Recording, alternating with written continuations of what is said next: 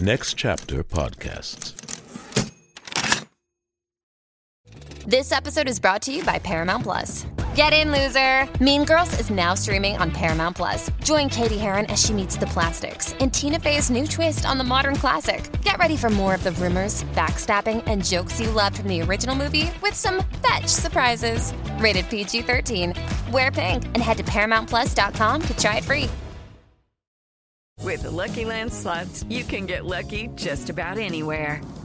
This is your captain speaking. We've got clear runway and the weather's fine, but we're just going to circle up here a while and get lucky. No, nothing like that. It's just these cash prizes add up quick. So I suggest you sit back, keep your tray table upright, and start getting lucky. Play for free at LuckyLandSlots.com. Are you feeling lucky? No purchase necessary. Void where prohibited by law. 18 plus terms and conditions apply. See website for details. So Raekwon, also known as Raekwon the Chef, and he got his name Raekwon the Chef for being an expertise of cooking up crack cocaine. His original name is Corey Woods, born in 1970 in Brooklyn. Also a 5-star Michelin chef. Is he really? No. Okay. Oh, man, his chicken cordon bleu with crack is incredible. Yeah, absolutely. You'll be hooked one bite.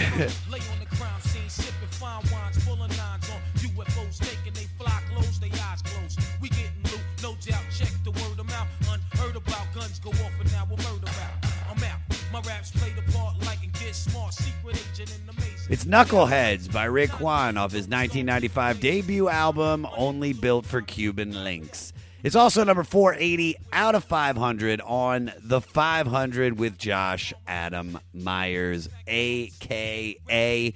the King of Fleece. And I am strapped from head to toe. I got on fleece socks, fleece pants, a fleece hoodie, a fleece undershirt. It's like 80 degrees out, but I could give a fuck because I'm ruling over the fleece army.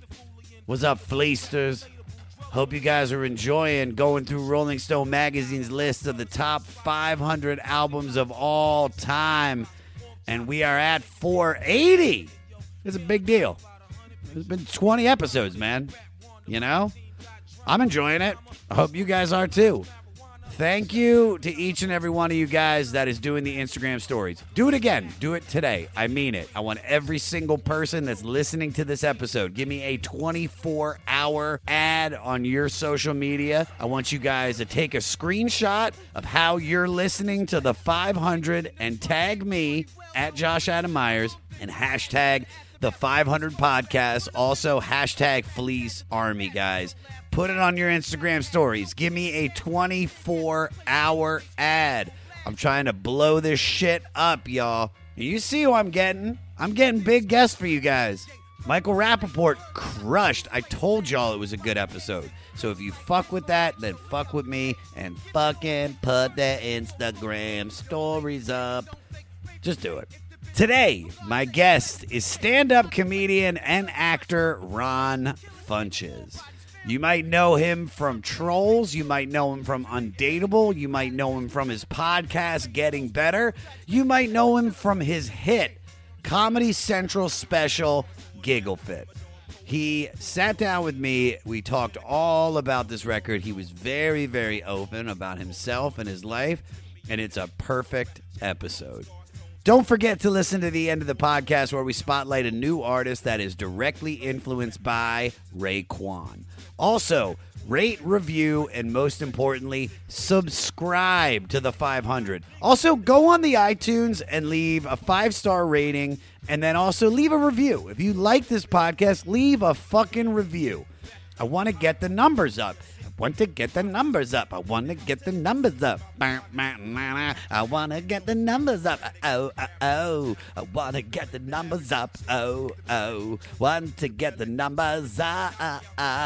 Follow me at Josh Adam Myers on social media. Email the podcast at 500podcast@gmail.com. And for all things 500, go to our website, the500podcast.com. Well, not much more to say. Now it's just time to enjoy number 480 out of 500 with Only Built for Cuban Linx by Raekwon. Raekwon. Wu-Tang. Poisonous paragraph, smash your phonograph in half and be the inspector deck on the warpath. First class, leaving mics with a cast, causing ruckus like the aftermath when guns blast. Run fast, here comes the verbal assaulter. Rhymes running wild like a child in a walker. I scored from the inner slums abroad, and my thoughts are ready to sharp. I slice the mic from the cord. First criticize. This is the Ron Funches. He came to rock the Funches like Ron Funches. So it's Ron Funches. We put the Funches right in your Funches. With him Ron and we all Ron. 'Cause we will never miss with Wu-Tang Killer Bees. Yeah. That was not from this album. That because there were no hooks on the record that I could really sing. I chose because Ghostface was on this record and is a big part of it, and was also on his own solo record, which Raekwon was a big part of. So I did the hook from Iron Man. How did you, Ron, get into Wu-Tang? I got into Wu-Tang pretty much at the same time I got into rap. I think this came out in 95, right? As far as this Raekwon album itself. But so I would say maybe when I was like 10, 12 years old, when I first started getting into rap music. We grew up in Chicago, Illinois, and one of the first CDs I ever got was that I traded my teacher like $10 and got a copy of the Fugees' The Score. Okay. That was my first Great album. record. Great record. And that got me started. And then I just started to digress out from Chicago rap, like Crucial Conflict and Do or Die and things I knew. And then started moving more into the East Coast due to like Biggie Smalls. And then that's probably how I got interested in the Wu-Tang Clan. And I think the first Wu-Tang Clan, my first memories of Wu-Tang Clan were the first time that I found out that like Walmart albums were censored. Like, Why were you stealing them? Or? I was just buying. No, I just didn't notice. I didn't go to look for these giant stickers. So I just go in and I buy an album, and then I'm listening to like Wu-Tang Forever or 36 Chambers or whatever, and it's like, and then I'm like, I don't think these are the right lyrics. So how would you say your love for them is? Is it's just like, you know, out of all the rap groups, this is one that's had like an impact on your musical history, or have you always just been a passive fan? Or I think anyone who is a fan of rap has a big love of the Wu-Tang Clan. You know, it doesn't make any sense not to. It's just to me, it's always kind of been like a background of my childhood. That symbol has always been a big part of my childhood. It's very superhero-esque. It's like the Batman logo. It's just you see it and you immediately just see all 9 members. You hear the Shaolin references, everything. And to me, it was a great part of like showing a lot of parts of black culture about, especially like our love of like kung fu flicks and an Asian culture, and just like and offbeat lyrics that kind of really influence a lot of people who like my favorite group of all time is Outkast, and you can see a lot of influence from like the Dungeon Family of like Goody Mob and Outkast and the offbeat lyrics from the Wu-Tang Clan. And I think these were the first people, and it's just so gritty at a time where in a real shift from rap, when a lot of it before was MC Hammer and Fat Boys, and here were some like real people from real neighborhoods talking about their actual life struggles, and seeing them on Arsenio Hall, I think, was one of my first memories. I do think I remember seeing that as well. Falling into Wu-Tang for me, because they were an obsession for me. I really got into hip-hop, of course. I remember one of my first records I ever bought was Run DMC, Raising Hell, and the Beastie Boys on the same day. But I became fascinated with Public Enemy after Chuck D did that song with Scott Ian, Bring the Noise. And I remember the music video and the Bees references because it was off of Attack of the Killer Bees. And then I don't know exactly how, but just like one day, I just became obsessed with Wu-Tang Clan. And I mean to the point where you mentioned the Dungeon Family and Goody Mob, and I couldn't listen to any other group. I felt like they were stealing from Wu-Tang. I thought Wu-Tang was the greatest, like, just like you said, the logo, the members, the references, everything. I thought they were the coolest group in the history of music when I was obsessed. And this is probably 1995 when I really got into them, and it became such an obsession because I pushed them on the rest of my friends, the big group of friends that I had. And my friends at the time only listened to white people reggae, which I find to be the worst music in the world. They are obsessed with, like, 311, and I'm like, fuck that band. And it was just so tough. And then I brought them Wu-Tang, and then it was like, boom.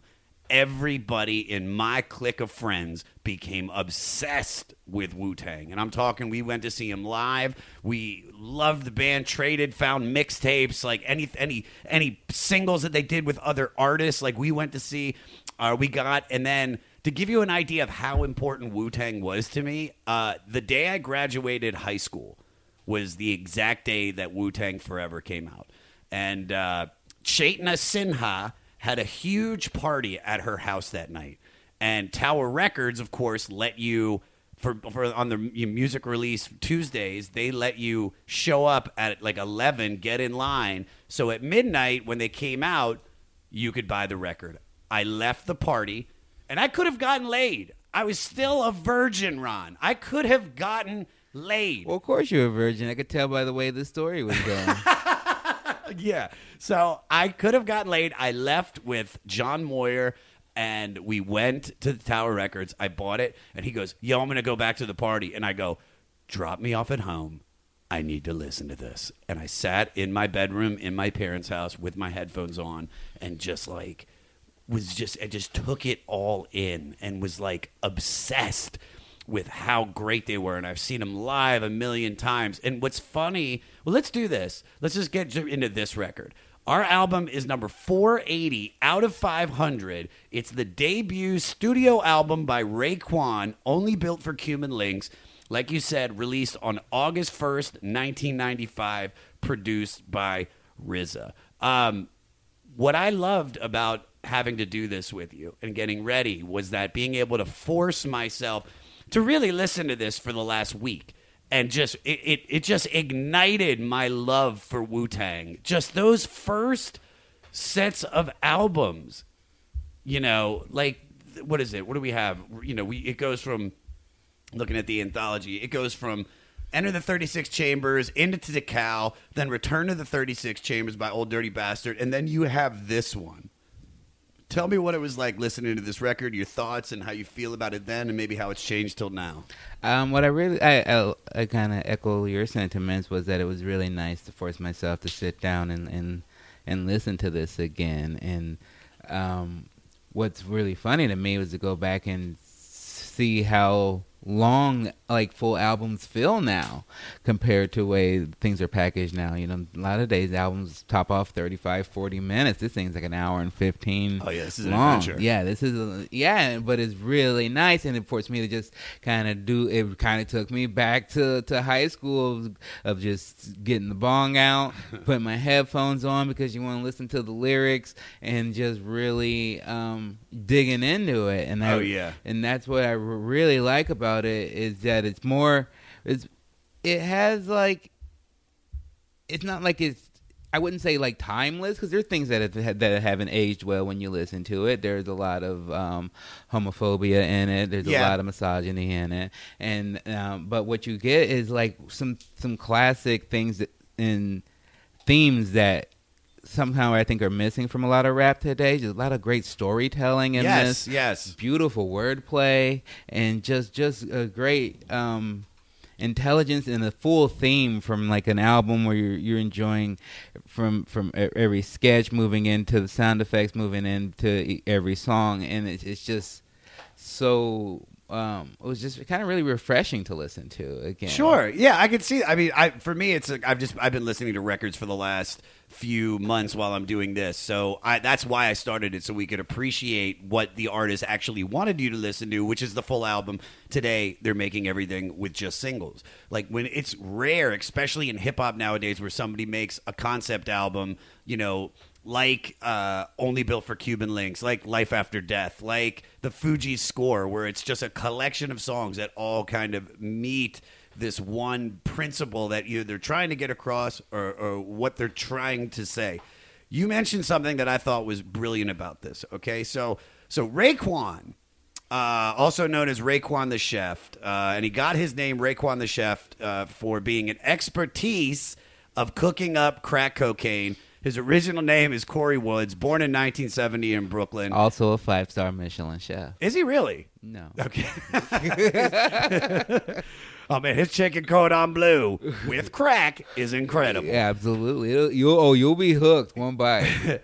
So he comes from the Wu-Tang Clan. If you don't know who the Wu-Tang Clan is, which would blow my mind if you don't, but it is a collective out of Staten Island, out of the 5 boroughs, really, but centered in Staten Island. You have RZA as the head, Jizza, Old Dirty Bastard, Method Man, Inspector Deck, U-God, Master Killer, and Ghostface Killer. And then starting on this record, you have Capadonna, who was a friend, and when they started Wu-Tang, he actually was in jail, and so they replaced him with Method Man. The album and most of the albums in the beginning of Wu-Tang's career are all produced by RZA.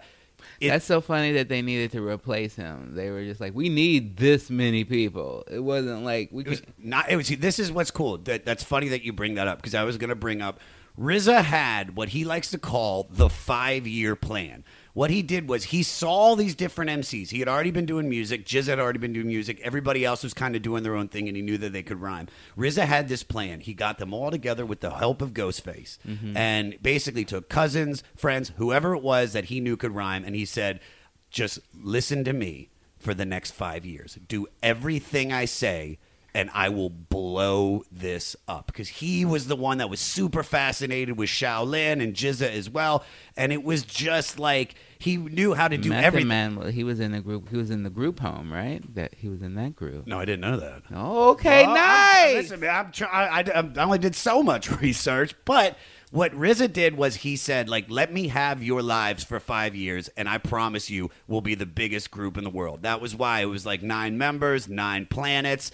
Everything has this 36 is saying it's like there's 36 chambers on the body. Like, all of it was all from his mastermind. And you could see it the way he released the records. Like, you come out with Enter the Wu-Tang 36 Chambers. Then he knew Method Man was the most charismatic of the group. So, boom, you have Tikal, right? Tikal has Bring the Pain, All That I Got Is You with Mary J. Blige. That wins a Grammy. Beautiful LL Cool J style hit. Oh, it was fantastic. And that was cool, too, to see, like, Method Man kind of have that soft side and be just like, you know, it was just so good. Then you have my favorite record out of all of the Wu-Tang albums, which is Old Dirty Bastard, Return to the 36 Chambers. I named my show at the Comedy Store, Shimmy Shimmy Ya. Like, I'm just obsessed with that. And then you have Raekwon. And it goes on from there, of course, with Genius Jizz. And as the albums kept coming out, after that 5 years was up, the whole world of Wu-Tang kind of started to disintegrate because he didn't have control over it like he had said or like he had planned on. Well, I mean, I assume a bunch of grown men end up don't like having one person making all their decisions. But he was right. He was right for the most part, but again, I'm assuming, I mean, some of them moved on to have more success, and then we've seen future Wu-Tang albums when they did have RZA that weren't that great. And so I think, you know, it's just a sometimes relationships grow and then they end, you know. But one thing I really like about him and his business mind was the fact that you have this thing where they have a group and then they all still were able to find individual contracts, and that's the thing that you don't really see ever, not at all today. Yeah, you don't see that. That's amazing. Yeah, so he basically, you know, not only got the group under Loud, but he let them all get separate contracts on other record labels. But specifically, Cuban Linx. This is, like I said, produced by RZA and uses samples of dialogue from classic martial arts and gangster films such as John Woo's The Killer, Brian De Palma's Scarface, as well as samples and beats from rare groove soul records and soundtracks. And then, as you said earlier, it's presented as a movie.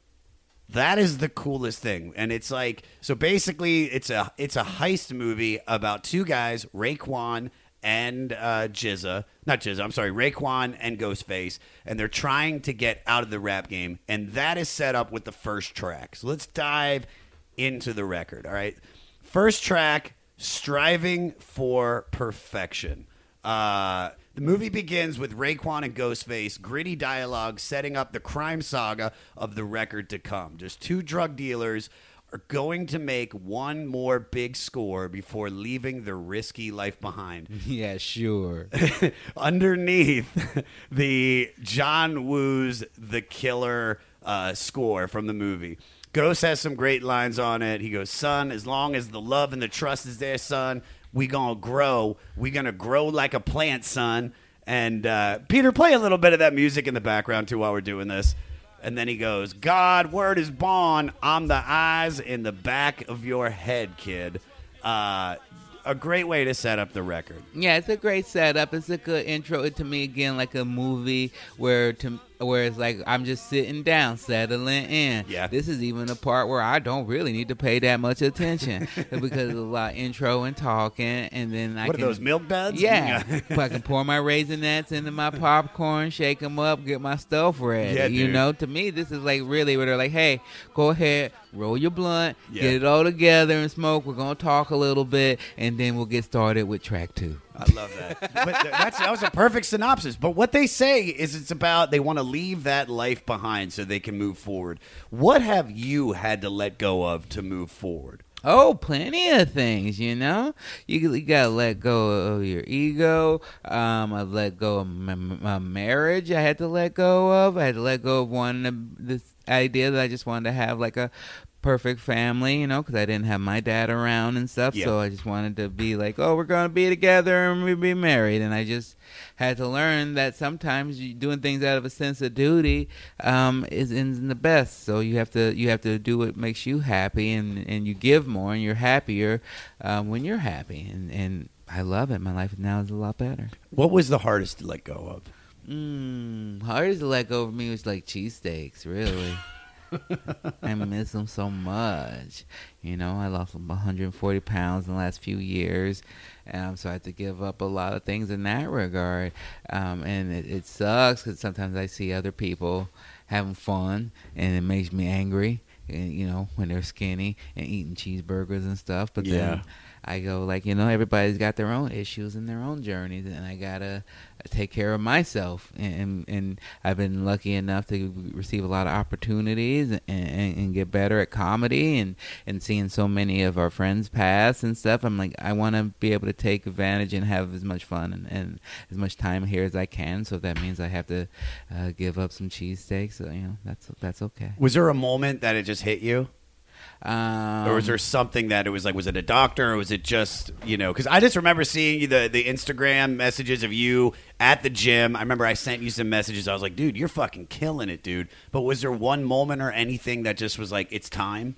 No, not particularly one moment. It was more like just a series of events where I was having trouble breathing.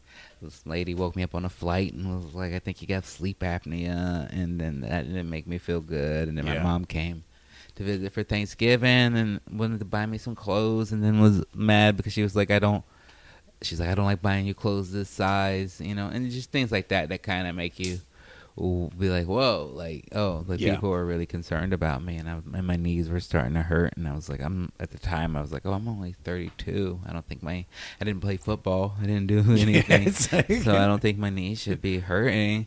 I had no active lifestyle. Yeah. So, just kind of the mix of those things, and then getting the role on my first show on the Undateable with the Leah and those guys.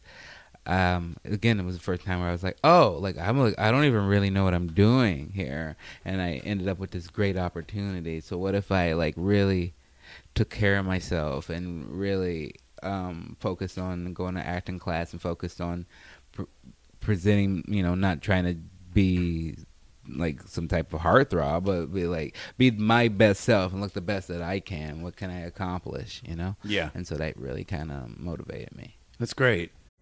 Pulling up to Mickey D's just for drinks? Oh yeah, that's me. Nothing extra, just perfection and a straw. Coming in hot for the coldest cups on the block. Because there are drinks. Then there are drinks from McDonald's. Mix things up with any size lemonade or sweet tea for $1.49. Perfect with our classic fries. Price and participation may vary. Cannot be combined with any other offer. Ba-da-ba-ba-ba. What's up, everyone? This is Jay Reason, and I want to let you all know that Diablo's Den Podcast is now part of the Sound Talent Media family. Listen in as me and the one and only Danny Diablo, a.k.a. Lord Ezak, interview artists from the hardcore, punk, metal, hip-hop scenes and beyond. We have conversations with guests like actor Peter Green, DJ Muggs from Cypress Hill, LA street photographer Estevan Oriol, Jimmy G from New York City's legendary Murphy's Law, and pro wrestler Vampiro, to name a few. If you're a fan of good discussions and lots of laughs, tune in and join the fun. Well, that leads us into Knuckleheads. This is one of the hottest tracks. Yeah, it's a great track, one of my favorites. The pounding bass under the piano, accented by the gunshots throughout. Ray comes out strong with the line of the song, "I'm out, my raps play the part like a get smart secret agent." But Ghost is the star of this song. Peter, play Ghostface's whole verse. Who's the knucklehead wanting respect? Chop his fingers in the drug game. Money well known. Lead singer, humdinger, flash. Here's the aftermath. Here's his photograph. Run up in his lap, take off the mask, chaz, and think fast. Don't laugh, bag the cash, grab the hash. Don't forget his stash. Grab the tear gas and place it in his face fast at full blast.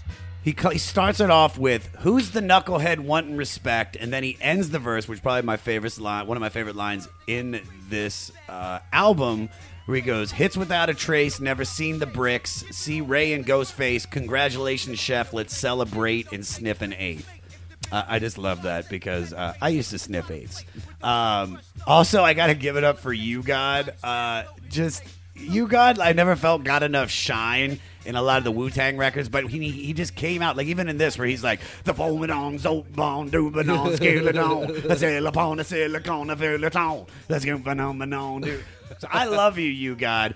But this is just about making drug deals go down. That's what this song is about, following suit with the opening track. There is also no hook. This is straight story.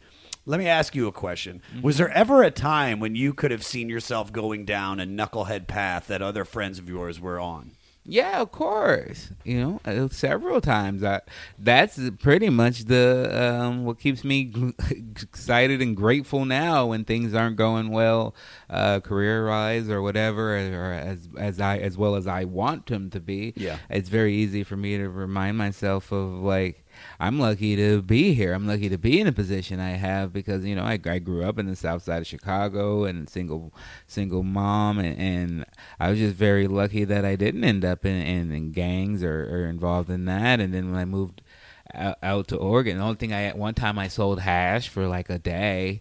It was not a good. It didn't. Hash doesn't move well. No, it's not really. It's not very popular. I mean, maybe if you were doing it out here, people would have probably loved it. But if I was in Oregon at the time, you would think in Oregon they would want hash. You would think so. I didn't want the hash at the time. That's why you're trying to sell it. But a friend of mine invited these two guys over to my house, and they looked like they were casing the place, and they looked like they were either going to trade me some stuff for this hash, or they were just going to come back and take it later. So I was like, sure, here's my PlayStation and this TV, give me that hash, I guess.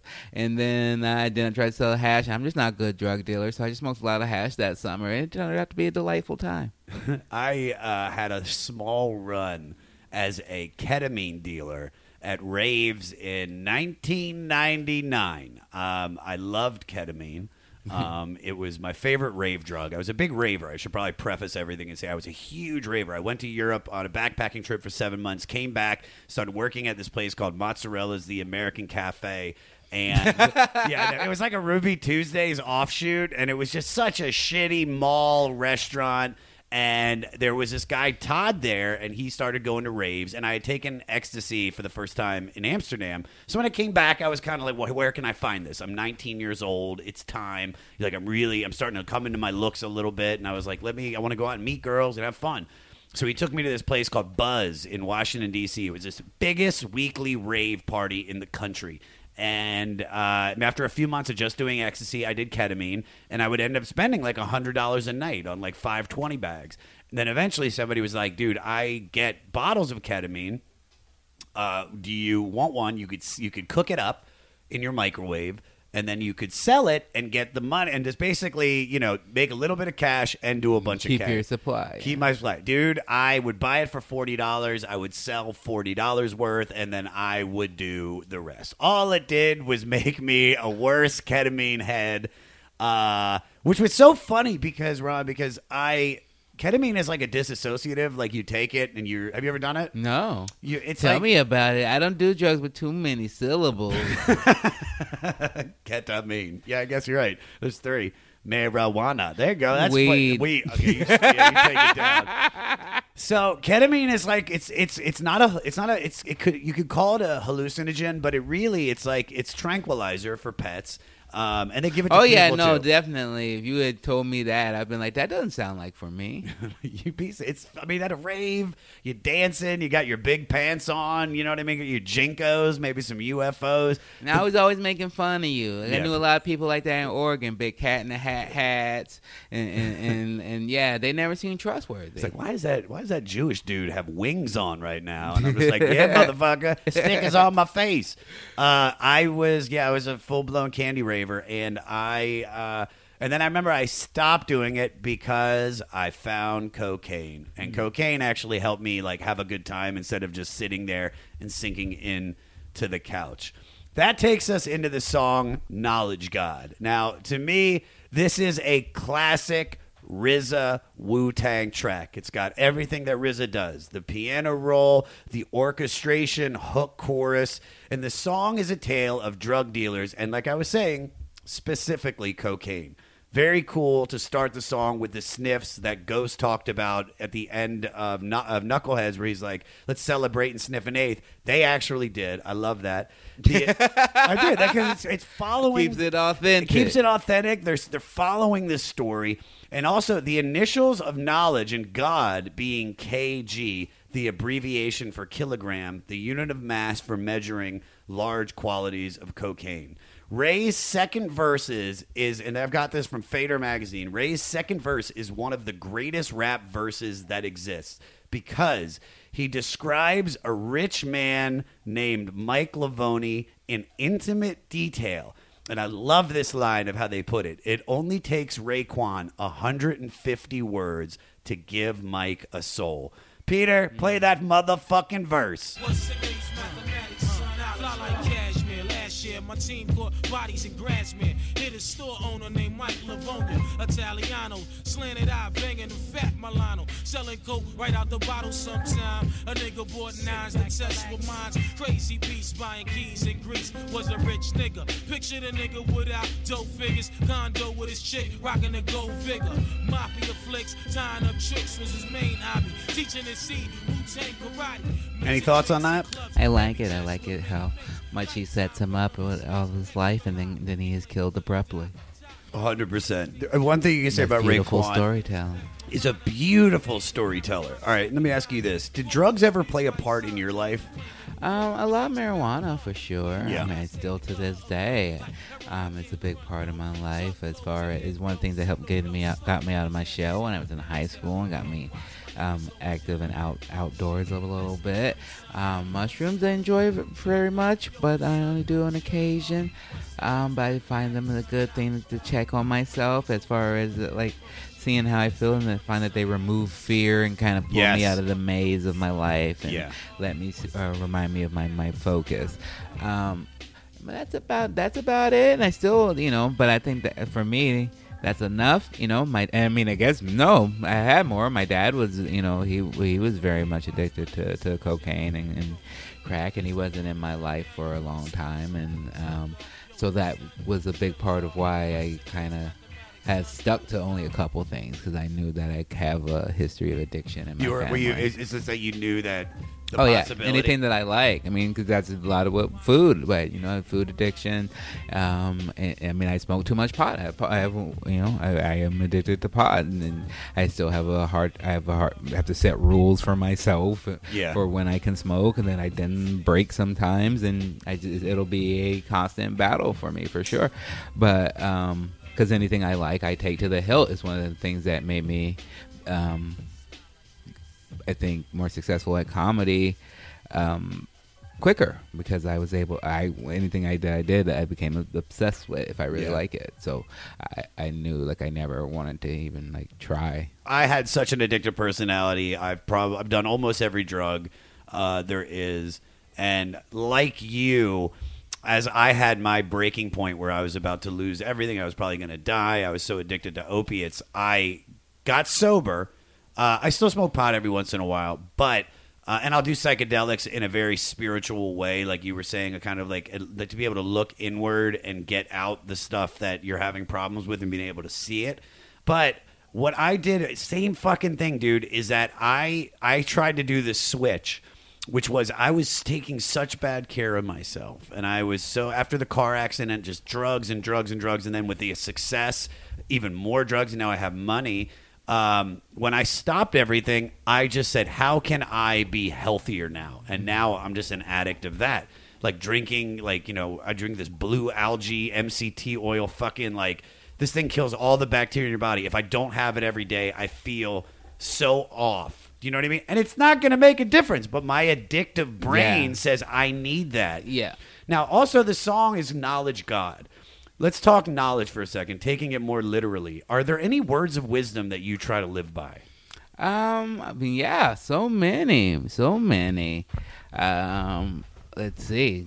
I guess you want some examples. I mean, I love them. Yeah. No, I just wanted the yes. Yeah. Okay, moving on. Next, incarcerated Scott. No, criminology. All right, well, yeah. What are some words? What are some things that stick out to you to live by? I mean, just things that my mom told me when I was really young. Like, I remember my first day of school. She was like, "There's people who are gonna like you for who you are, and there's just people who just aren't, and the people who do are for you, and who aren't, fuck them." And that really put a big impression on me, especially since I was like 5 and I hadn't really heard my mom curse that much. Yeah. So that was fun. A lot of, just not arguing with idiots, just trying to detach from things and just stay focused and do what I do. I learned a lot of wisdom from professional wrestling, really. How so? Like, what do you get from that?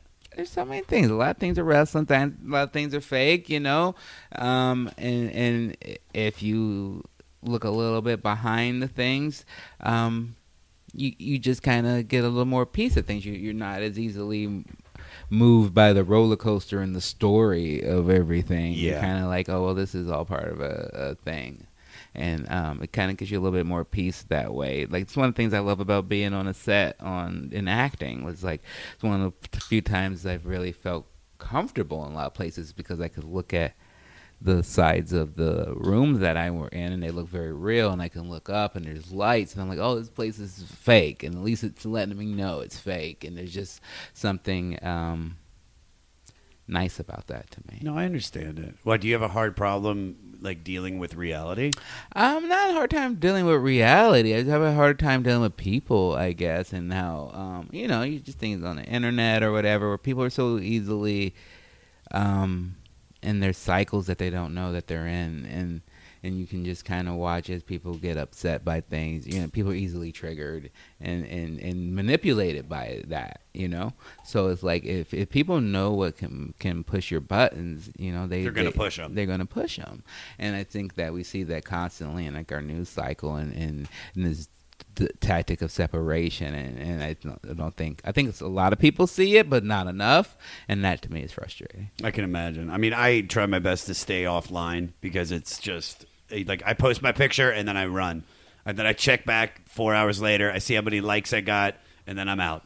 All right, jumping into criminology, because it's criminal that that anybody can get in touch with us. It's fucking criminal. Criminology, huh? You like that? Yeah. Dude, I'm working on this shit, Ron.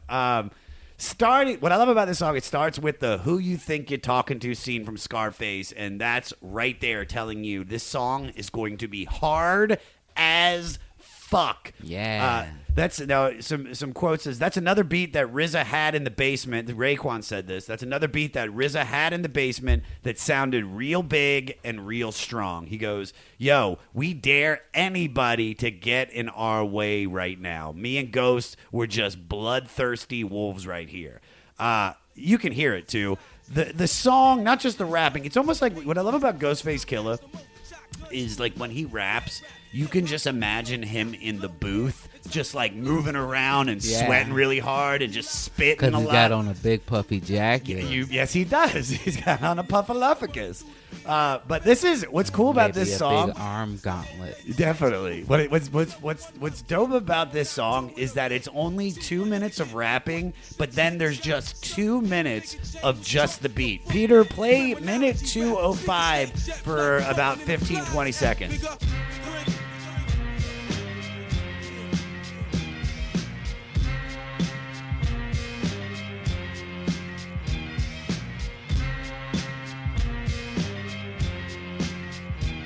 What I think they did for this, why they played it and they just gave you 2 minutes of just beat, is because they know people are going to be in their cars like going like, "Motherfucker, this is the shit." Yeah. And then they're like, "I got to rap over this." So they gave everybody an extra 2 minutes. So it's like, no. Come up with your own version. Yeah, you can You do in the song. Yeah. It's a choose your own adventure It's song. 100% a choose your own adventure.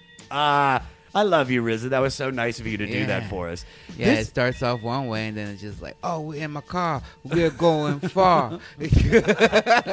This establishes and defines the differences between lives of criminality. While Raekwon and Ghostface were hoping to escape via the rap game and criminology, the knowledge of their past processed into their raps. Now, you clearly put a lot of your real life into your work. You speak openly and hilariously about the complexities of having a son with autism.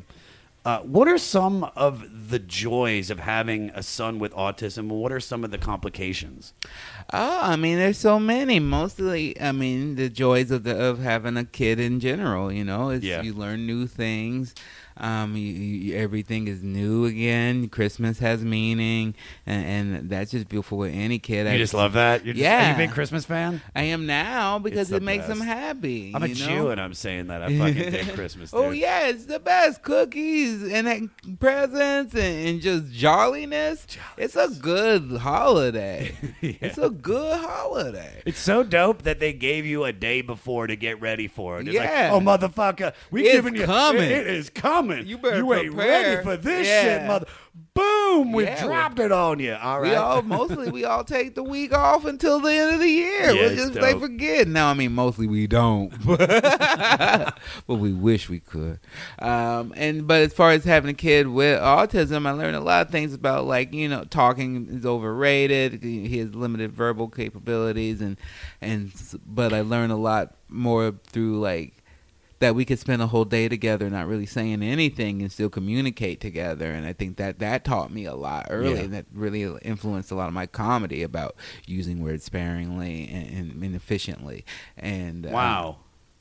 And, you know, as far as, like, obstacles, it's just, you know, misunderstandings with people. There's a lot of people who, when he would throw tantrums and stuff back in the day, he would throw, you know, full out fits, and people would think that we were kidnapping him, or they would send child services over to our house, and he wouldn't sleep, and so the house was a mess, and it was a lot of stress. There's definitely a lot of stress, and people don't really it's a disability that people can't see, you know? Yeah. So it's really one of those things that people don't give you the same type of sympathy or the same type of understanding as other disabilities. But I mean, he's amazing, and I wouldn't trade him or trade anything or change him at all. And I'm glad that I get to talk about him. It's the best part of my comedy, and the best part of my life is the people who tell me that either they have someone with autism in their life, or that they have autism, and that they that talking about it in such an honest way, and in a way that's not like, oh, woe is us. It's just like, it's just a part of my life. It doesn't define my life, but it is a part of it. So I talk about it. How has it altered your life, though? I mean, like, as a person, like, what have, like, you... Sympathy. Yeah, definitely a lot more sympathetic of a person. More open to people and other types of people. It made me defend who I was. Is really what got me into comedy. Was when I was had my ex-wife was pregnant when I was 19. I was like, just laying around on dirty mattresses, taking gravity bong hits, and then I was like, I got to get a real job, and I got a job at a bank call center, and then that wasn't who I was as a person at all. And then when I found out that my son had autism, it really just, it kind of was this final tweak of my brain of this, like, oh, you're gonna have to make enough money so that if he can't work and if he's has to live with you, that you have a home for him and that you have a place for him to stay and that you guys own things so that he doesn't end up in some type of group home situation. Yeah. So that was very motivating. And then the other thing was that I was like, oh, he is different as a person. I'm going to have to defend these differences. I am different in what I feel like I am called to do and what I should be doing, and I need to defend that and go do that. And so it just made me, I guess, a lot more sympathetic, but also a lot stronger. That's great. Incarcerated Scarfaces. This is one of the most popular songs on the record, especially if you're from Connecticut.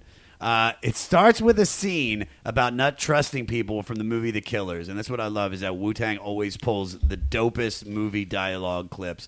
This is probably the best hook, in my opinion, on the record. Peter, play the opening hook at 48 seconds in. Now, yo, what up, yo? Time is running out, it's for real, though. Let's connect, politics, ditto. We can trade places, lifted in the staircase. Word up, peace, incarcerated, Scarface. Related style, attract millions. Fans, they understand my plan. Who's the kid up in the green land? Me and the RZA connect. Blow a fuse, you lose. Half-ass crews get demolished and bruised. Fake be frontin'. Hourglass heads, niggas be wantin'. I fucking love Wu-Tang. It's just, I want to, like, fight the second I hear this shit. It feels like you're smoking a joint in the staircases with a bunch of people. Yes, dude. Some cool lines from this.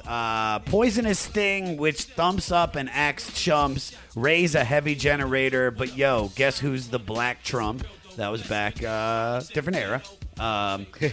No, he still stands by that. You got guns too. What up, son? This is the best line in the whole fucking album. He goes, "Do you want to battle for cash and see who? Sun Tzu." Art of War. I love that. People have been debating that lyric from a long time. Another one, this is from Ghostface. Check the status. Soon to see me at Caesar's Palace eating Caesar salads. I fucking love it. And then you also... Yeah, but I also feel like, what else, are you eating there? That's not your entree. No, of course not. But I mean, it's, you're at Caesar's Palace eating salads. I mean, that's pretty dope. That to me is like you spent all your money getting to Caesar's Palace. Yes, you can't. Well, I can't afford the steak. I guess I'll get the salad. Maybe he's on the same diet as you. You know what I mean? Like Raekwon, keep this in mind, is 5'8", and he was a pretty heavy guy. He was, I won't say heavy, but he was ka-chunky a little bit. Portly, perfect adjective. Yeah, Ghostface, because he went so hard in the booth. He was nice. He had a little lump, but not shush lump. He was in perfect shape. I don't know if that's true or not. Who was the best in shape person on the Wu-Tang Method Man or RZA himself? Yeah, because RZA looks like he does like morning, like Tai Chi and like like bow staff fights. Yeah, I feel like he's skinny, but he has that wiry strength. Yes. According to Raekwon, he goes, "I wrote that song right there for all my brothers that were locked up. When you think ain't nobody paying attention to you, Chef thought about you." I love that. Also, Raekwon said that the beat was actually made for GZA. So this could have been a GZA song. He's like, I came into RZA's basement one night, and he just had that shit popping, and I was like, I want that shit. This is me. I wrote the rhyme in maybe 15 minutes, the whole 3 verses before he knew it. The song was his, and the song was popping. The hook was on it, everything. And he goes, that's like That is Cuban Linx. What I love about what he said about this was that he's like it came together just immediately. Like he heard it, he knew it. Have you ever had a whole routine just come out of you and be fully formed? I feel like sometimes I have like a couple, I can't even recall which jokes, but there's definitely, I feel like 2 types of jokes. There are ones that are like these things you kind of have to crack away at and chisel at, and you're like, oh, I have something here, but it's going to take some time. And then there's these other jokes that are like kind of fall out of the blue, and they usually come from like when you're just having a lot of fun and hanging out with your friends and just chat, and then I've had that happen, and it usually seems like one is a reward for the other. You know, you get these jokes that come out of the blue because you put in the work chiseling away at these other jokes. And I mean, it used to happen a lot more when I was able to stay up till 2, 3 in the morning just smoking pot, right? And but what's your routine now? Now it's a lot more just writing on stage. I sometimes try to schedule days where I can do that, where I just kind of chill around with my friends and we do that. And I just kind of try to keep everything in cycle, really, you know? Like, I travel with my friends and do comedy with my friends, and I write with my friends, so we always try to kind of do it together and watch each other's sets and give each other tags, and that way, you know, just try to keep creativity flowing. And I've been doing this thing lately where I just try not to get into my jokes at all for like at least a couple of minutes, as long as there's some type of support. And I know that we did that show together, where like the mic wasn't working, and the light was bad, and everything was kind of like, it was like, no, you better go out there and do material. But for the most part, I try to like avoid that lately. Just going out and doing your material. I just try to talk about whatever I'm feeling in the moment or whatever like that, because I don't like to do a lot of topical material, you know, so that's where I'll put it, is like just up top, to just see if anything then kind of sparks a personal, more personal material from that. You know. Well, I feel like definitely it's funny. Like I'm finally writing jokes now that are me. I'm being myself up there on stage. But I did a show. Not the one that we did together. It was 2 nights ago at the Improv, and it was all crowd work. That's what they wanted, and I somehow got into it. Not got into it, but this woman I was talking to, and she said something along the lines of like, I was like, because she was talking about her job. She's like, no, I hate my job. I hate my life. And she's like, the world is shit. And I was just like, wow, why would you say that? And then I just went on this like TED Talk-ish. Some woman called it a TED Talk, but I don't think it was a TED Talk. It was me just being honest about how you need to change that perspective. Yeah, didn't she not know about the butterfly migration? Well, I've noticed there are butterflies around here. They're migrating, and they're everywhere. And how can you be possibly having a bad day when there's butterflies smacking you in the face? Dude. You're fucking Belle and this Beauty and the Beast around here. Yeah, dude. Chill out. Well, she didn't realize that, and so I went off, and then I told this story, just very real, raw, and honest about how life is made. Life is made up of positive and negative stuff. And like I tell this story and I get off and it gets a laugh and it does well. But I couldn't tell you, more people reached out to me, like found my name, found my Instagram and reached out to me. I think like 10 messages just like that. I needed to hear that. That was so great. It was so personal. It's like when you're honest and you're being present and in the moment and you're just speaking from your heart, like audiences love that. It was great. Beautiful thing. Talking about negative stuff, the next song is Rainy Days. Not to be a dick, it starts out with Blue Raspberry singing about rainy days. And then a clip from the movie The Killer comes on where the dialogue is, "You sang beautifully just now." In all honesty, she kind of sounds like she sang off-key. Peter, can you play the opening? It's a mystery inside of how I'm gonna get mine. I'm thinking about so many ways of how to conquer these rains.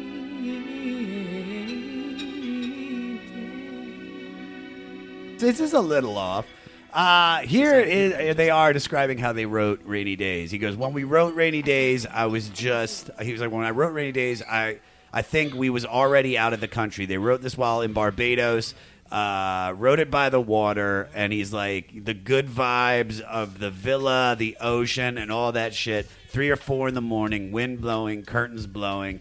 We just had a chance to put it down. I think I wrote mine out there. I don't know if I needed to add to that quote, but, I find a lot of useless information, and I feel like I should tell everybody. Yeah, that's fun. That kind of makes it where you're like, oh, so you guys were having a great time. They were having a great time, but I guess, in the beauty, there is the sadness. We do can reflect and remind you of those rainy days. Exactly. RZA also said that this was one of his favorite tracks to work on, and he worked on this for longer than any track. This is a very emotional song, and if you feel it with that beat, the repetitive orchestra swoon, it's sad, hence Rainy Days. Now, what I love about this song is it shows the true friendship. Ghostface is bummed out about just being robbed, okay, which as you get, and other issues he has with the mobster lifestyle, and he even calls himself ungodly. Blue Raspberry acts as the lady who sees her man losing touch. But here it is. His brother man, Raekwon, talks him down, and you can really hear the love and care that they have for each other in the different verses. Before this album came out, Raekwon said this about Ghostface, and I fucking love this.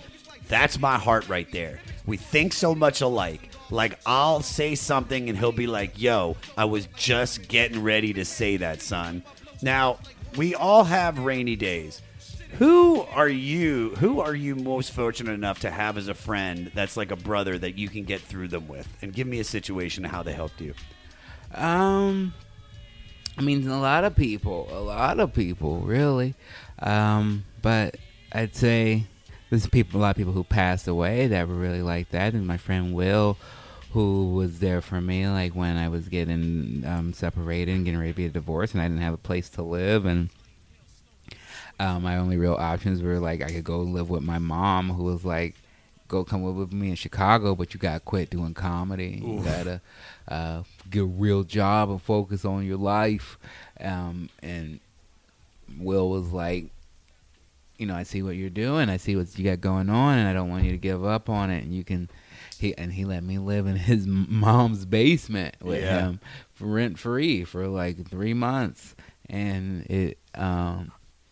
It really saved my life. It's made it so that I was able to continue to do comedy and to continue to get over that hump. And that's probably the person that would make me think of as far as people who are alive right now. I'm most grateful for like my mom and my everyone that's in my house. My mom, my son, my girlfriend, and my best friend, and my writing partner. And they're the people who are there with me when I get told no for things that I really feel like I'm capable of doing, or when I get down on myself because I broke my diet, or they're the people who hide candy from me so that I don't break my diet. You know, they're the people who really who believe in me and believe in the things that I want to do.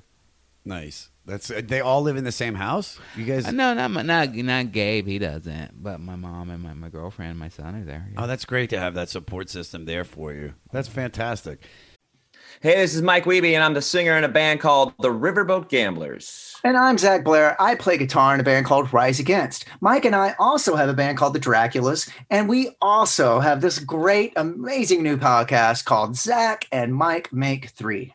Yeah, each week we're going to ask ourselves and we're going to ask our guests what 3 favorite things they are into at that moment or in their entire lives. And then we're either going to agree with them or we're going to make fun of them. And you're going to listen to it and you're going to like it, or we will make fun of you. How about that? I just flipped it on you, the person listening to this right now. But we're going to do it every week here on the Sound Talent Network. Once again, it's called Zach and Mike Make 3. Yeah.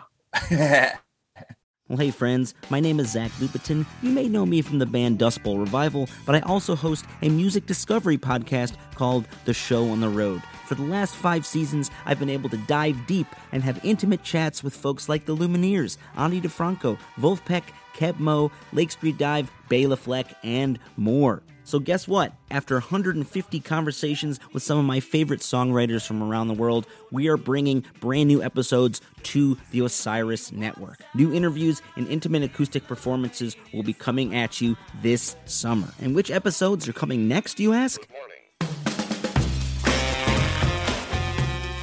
I am Zach Goody, the lead singer for the band Smash Mouth. Our band is called Milky Chance. We are based in Berlin. My name is David Shaw. I sing and write songs with my band, The Revivalists.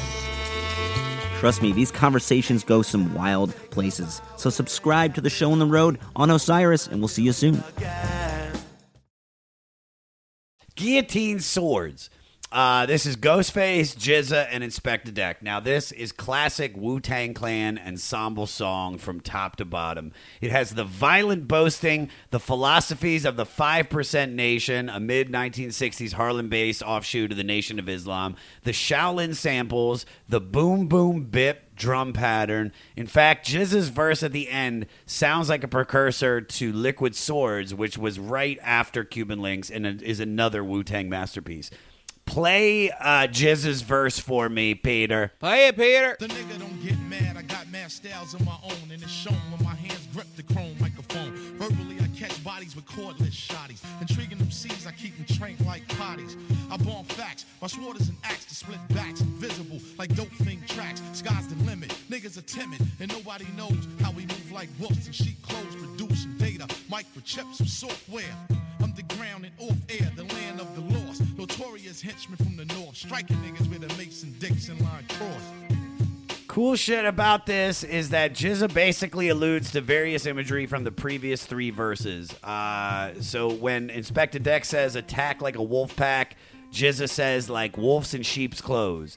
When Ghostface says computer wizard, GZA says microchips and software. And when Raekwon says the other side of the map, GZA says where the Mason-Dixon line cross. And the position of this on this track shows how respected GZA is in the Wu-Tang. He typically goes last when featured. Prior to this, he closed out Bring the Ruckus, Protect Your Neck, Seventh Chamber, and they say GZA closes out every track because no one wants to rap in his wake. So we all know the shit is about to pick up when this guy finds the final verse. Now, listening to this song, I would never say this to Wu-Tang's face, but this is Wu-Tang exhibiting fragile male ego. This is just boasting about how good they're rapping. That's it. Just every rapper doing that. They're using swords and guillotines as a metaphor because we are in a cutthroat business. When has your ego gotten in the way of your career? Ooh, that's a good question. I'd say, a couple times. There's a couple times where, but I don't know if I wouldn't even say if it got in the way, because I still don't think I would have changed how I reacted. Well, so what happened? Well, I went and I did. They were bringing back Showtime at the Apollo, which I don't even know if they did bring it back or not. I don't know, but I did get the chance to do that show, and it's a big deal to me because that was a big show that I watched with my mom, and I wanted her to be able to see me rep the Oak and come out and do a set, and they told me to be pretty clean, but they didn't really specify what that meant, So, and they never vetted the set either, so I just kind of did what I normally do, and it went well and got a standing ovation, and then we were all high fives on the way out, and then they called me like 30 minutes later and they were like, we need you to come back and do a new set and do a clean set. And I was like, well, I just did that set and I did it, and I'll do it if you want to pay me again, sure. Yeah. And they were like, no, you need to do it or we're going to cut you out. And I was just like, well, I'm not going to do that. And then but I know it would have meant a lot to my mom if I did, so that's a part of me where I wish I had that go better. But for the most part, I feel like I just stood by my principles, and I'm okay with that. Sometimes online with Twitter, I get very indignant, and if I feel like I'm quick to just block people. And do like that. And I'm a person who will like lose. I would rather lose a few hundred fans. Because I'm like, you guys were never going to buy anything anyway. You were fickle anyway. Yeah. If one bad joke or one thing where I didn't say something properly made you turn on me, then I don't think you were really with me. So I'd rather go with people who know my heart, So I think in some cases that could be a detriment because I forget that I'm still introducing myself to people. Sure. Do you think you've had a time where your ego has gotten out of control? I mean, how do you keep it in check? Or I get in check because I have a fucking 16-year-old son, you know, Yeah. who doesn't care. He doesn't care about any of that. He Yeah. just cares that I get his Xbox games, and I keep and take him to video game stores and stuff like that. I remember the first time I did a TV set, I did Conan, and I wanted him to see it. He was doing something else. He didn't care about it. And I was like, come watch Daddy on TV. Come watch Daddy on TV. And so he just walks over. I think he was still in Pampers at the time. Drops his Pampers and just rubs his butt across the TV. Walks away. And I was like, okay, yeah, you're right. You're right. I should just be a dad right now. So Yeah. I think, that balance has always kept me from really letting my ego get out of control, and that I have high goals. So to me, I'm like, I haven't done enough to have a big ego. Sure. You mentioned this earlier about social media, and I brought this up to Michael Rappaport on the last show, so I just wanted to ask you too. Social media and the immediate need to cut through a million hot takes these days, comedians whose job it is to observe society, hold a mirror up to it, and ridicule as necessary, are held to a higher standard than politicians. The outrage machine goes off, and then our ego turns into doing crowd work online. A comedian can't apologize for a joke or explain it because it might seem like we were serious in the first place. Do you have any experience with that? Yeah, all the time. It happened this morning. What happened this morning? I just saw a video of some Australian politician getting hit in the head with an egg by a kid. And then he punched the kid in the face. And then they kept fighting the kid. And I was like, that's the type of person I want to vote for. He's like, I don't stand for any type of trash. Yeah. But then I found out that guy was racist and hate Muslims. I didn't know that. But I guess the other people did. So they got really mad at me. Like, I really was. And I was like, hey, first of all, I'm not allowed to vote in any type of Australian elections. Yeah, so it doesn't make a fucking difference. It doesn't make a difference. B, I was fully just involved in this egg incident, and I did not know any other part of it. And C, I just thought it was funny watching a grown man fighting a kid, just relaxing. I didn't apologize for the jokes. I just made a joke. I'm just like, look, if you want to unfollow me because I made a bad joke or an uninformed joke, that is your response. But that's not going to stop me from doing jokes, because that's how I grow. That's how I learn. That's how I figure out what I'm going to do. And if I'm afraid to do that, then I'm not going to make good art. And I think a lot of what that breaks down to, what that quote you gave me, was that a lot of times now people are making comedy to be agreed with instead of just to surprise and make people laugh. And I never want to do that. I don't care if you agree with me. I've never... that's not how I've ever lived my life. That's not how I've been taught to live my life.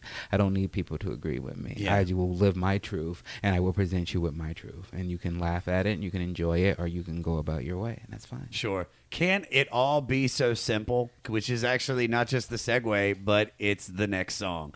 Remix. That's the fucking... Can it all be so simple? I love Remix. it. Thank you very much. It's a it's not misinterpreting. It's a reinterpreting of a track off of Enter the 36 Chambers. Raekwon and Ghostface Killah used this song to look back by also reminiscing about their younger days and re-examining what is most important to them now. In my opinion, the original Can It All Be So Simple is fantastic. I thought this one was okay. I kind of like the original more, so I always have this thing where it's like, if what would make this a perfect album, what song would be cut? I don't think they needed to put this one on here, but I get it.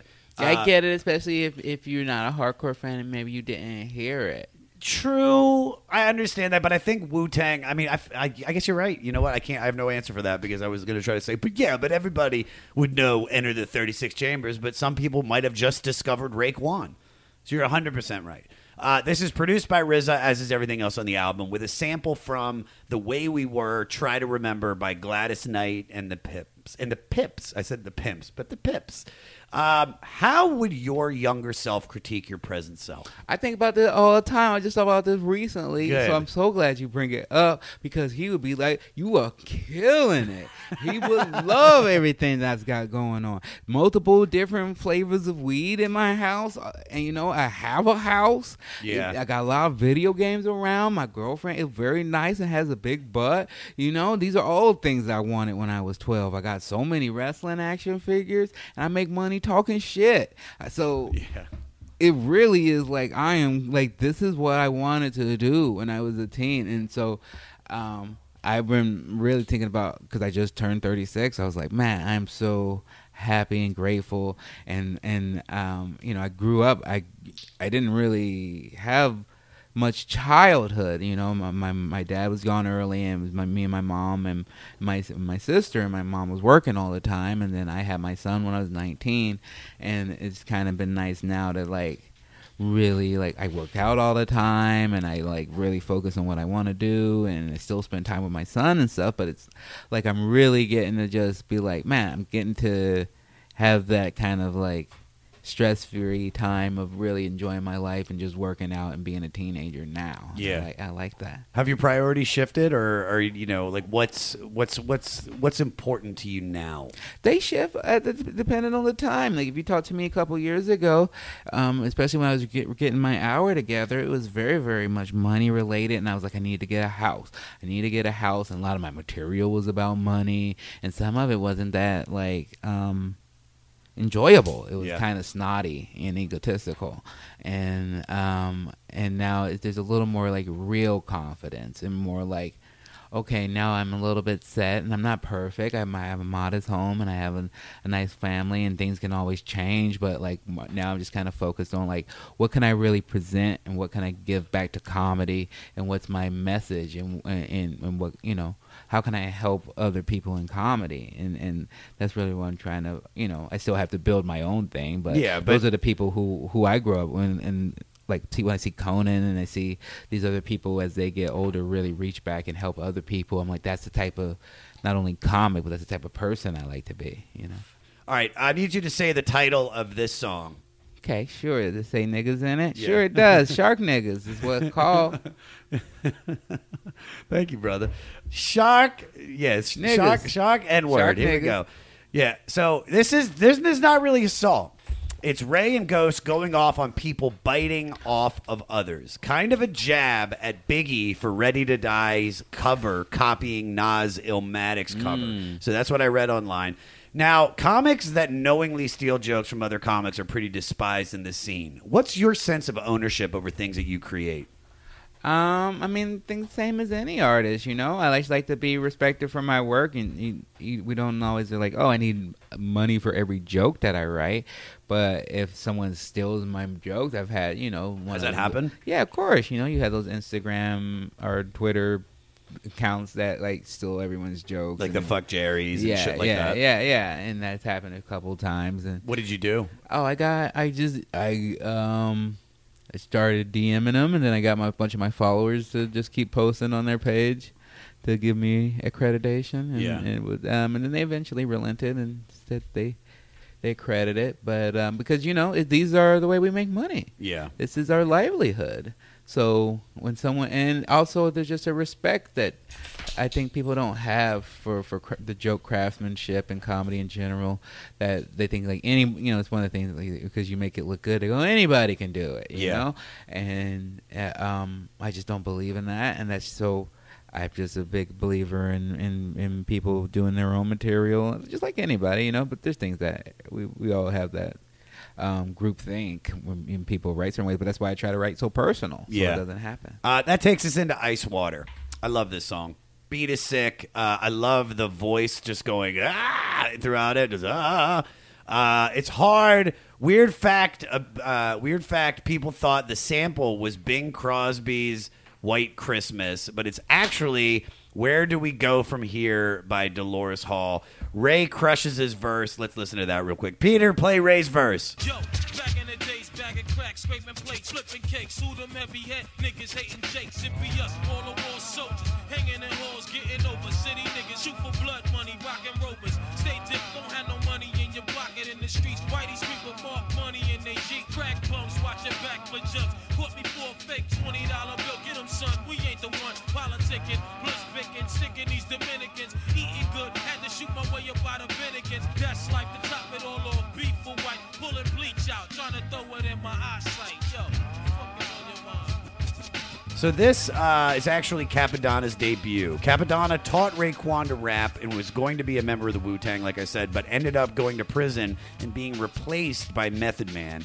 He also mentored U-God, who convinced him to come to the studio when he got out of prison and get involved. He was eventually made an official member of Wu-Tang Clan. Let me ask you this question. Have you ever been replaced?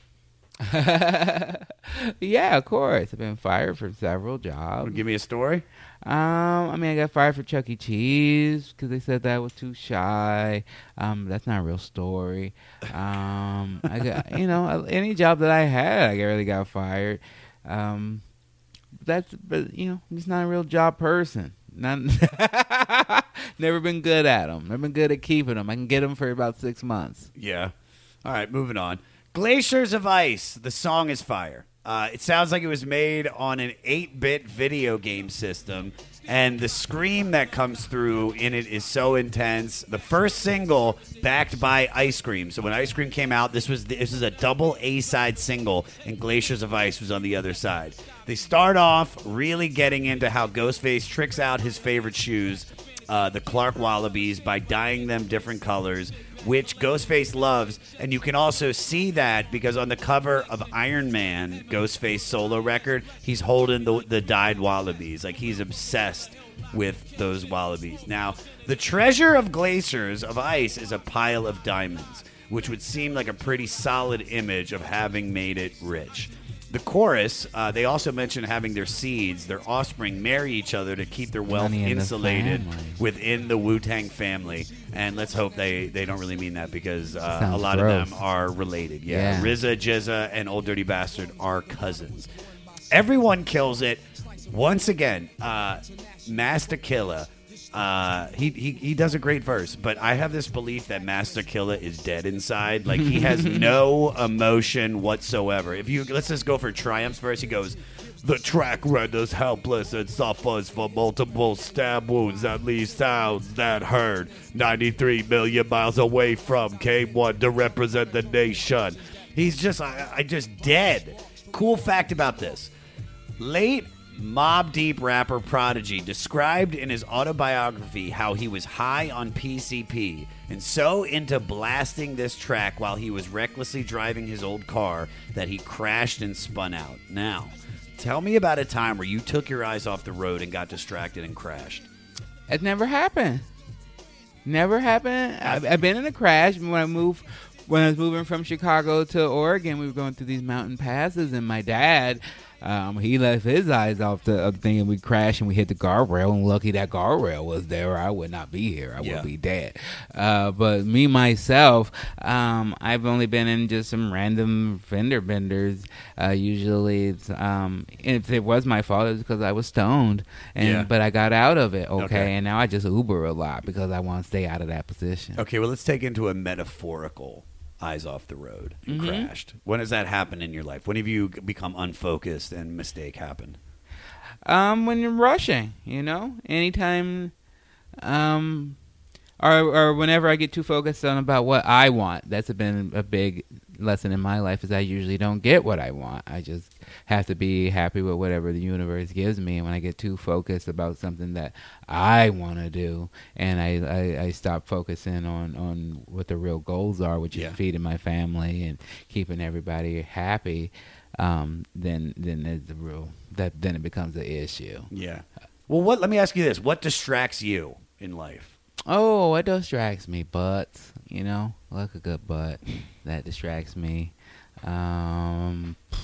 Weed distracts me.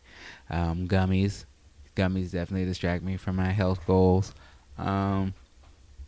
Things, the same thing that distract other people. Holidays, when those come up and you're like, oh, I just want to have a good barbecue time, 4th of July, those things, those type of things. I've been really focused on, like, not letting, having fun on days that mean things to me, but not letting myself be ruled by like, oh, it's the holidays, so I gotta eat a bunch of baked goods. Yeah. Okay. Jumping into the next song, Verbal Intercourse. This is one of the best songs on the record, in my opinion. I love the song. I love the long intro, and then the beat drops, and Nas just crushes it. Peter, play Nas's opening verse. Through the lights, cameras in action, glamour glitters and gold. I unfold the scroll, plant seeds to stampede the glow when I'm deceased. But in the beast, to rise like yeast, to conquer peace, leaving savages to roam in the streets, live on the run. Police paying me to give him my gun, trick my wisdom with the system that imprison my son. Smoke a gold leaf, I hold heat, nonchalantly, I'm graunchy, but things I do is real, it never haunts me. Wow, funny style, niggas rolling a pal, rooster heads profile on a bus to Rikers out, holding weed inside they pussy with their minds on the pretty things in life. Props is a true thug's wife, it's like a cycle. Niggas come home, summer go in, do a bullet, come back, do the same shit again. From the womb to the tomb, presume the unpredictable. Guns salute life rapidly, that's the ritual. This Nas verse was touted by the Source magazine in the late 1990s as one of the top 5 verses of all time in hip-hop. This is also the first appearance of a rapper outside of Wu-Tang Clan on this record. Now, yeah, no, it's a big deal for them. And also, Nas is a shit, so if you're going to do it, you get one of the best rappers of all time. I mean, at this point, Nas had already released Illmatic the year before, and despite Cuban Link's phenomenal success in the heads, Illmatic generally still outranks this album on Best of New York hip-hop lists. Listening to Nas's powerful, direct, and intelligible contributions on this, you can see why. Wu-Tang used such dense and often enigmatic rhymes and almost puzzling wordplay that challenged the audience and took repeated listens to absorb, if even at all. Now, what I love about this is an assist from Nas to Wu-Tang and vice versa. Who has given you an assist in your career? Oh, so many people. John Mulaney, in particular, is a name that really... He just talked about you on on Crashing. I was like, oh, it's fun. Yeah. He was, and he's been a big part of my success, and he took me out. He was one of the first people to take me out on the road nationally, and really informed a lot of my work ethic on what it takes to be a really successful comedian, and as always, really looked out for me and put more word out. Like I saw Pete Holmes the other day. And was like, oh man, thank you guys so much for talking about me on Crashing and just giving me a little name check. And he was like, that was all just Mulaney just ad-libbing. And him, Nick Kroll has been a guy like that for me. I mean, really, just a lot of comedy community has really been very supportive for me. Patton Oswalt in particular. But there's not really many people. What I really find is that people who are really good at comedy and really like comedy, love seeing other people come up and love seeing other people grow. Yeah. I guess another one would be Conan. He took me on his tour with him and put me on his show. Was the first person to put me on TV, first person to put me on the couch, and took me on his tour. So I would say those people in particular. That goes on to Wisdom Body. This is an anomaly as it's not only the loosest and sloppiest production on the record. You can literally audibly hear vocal edits in it, but it's also a track without Raekwon on it. Just a solo Ghostface track.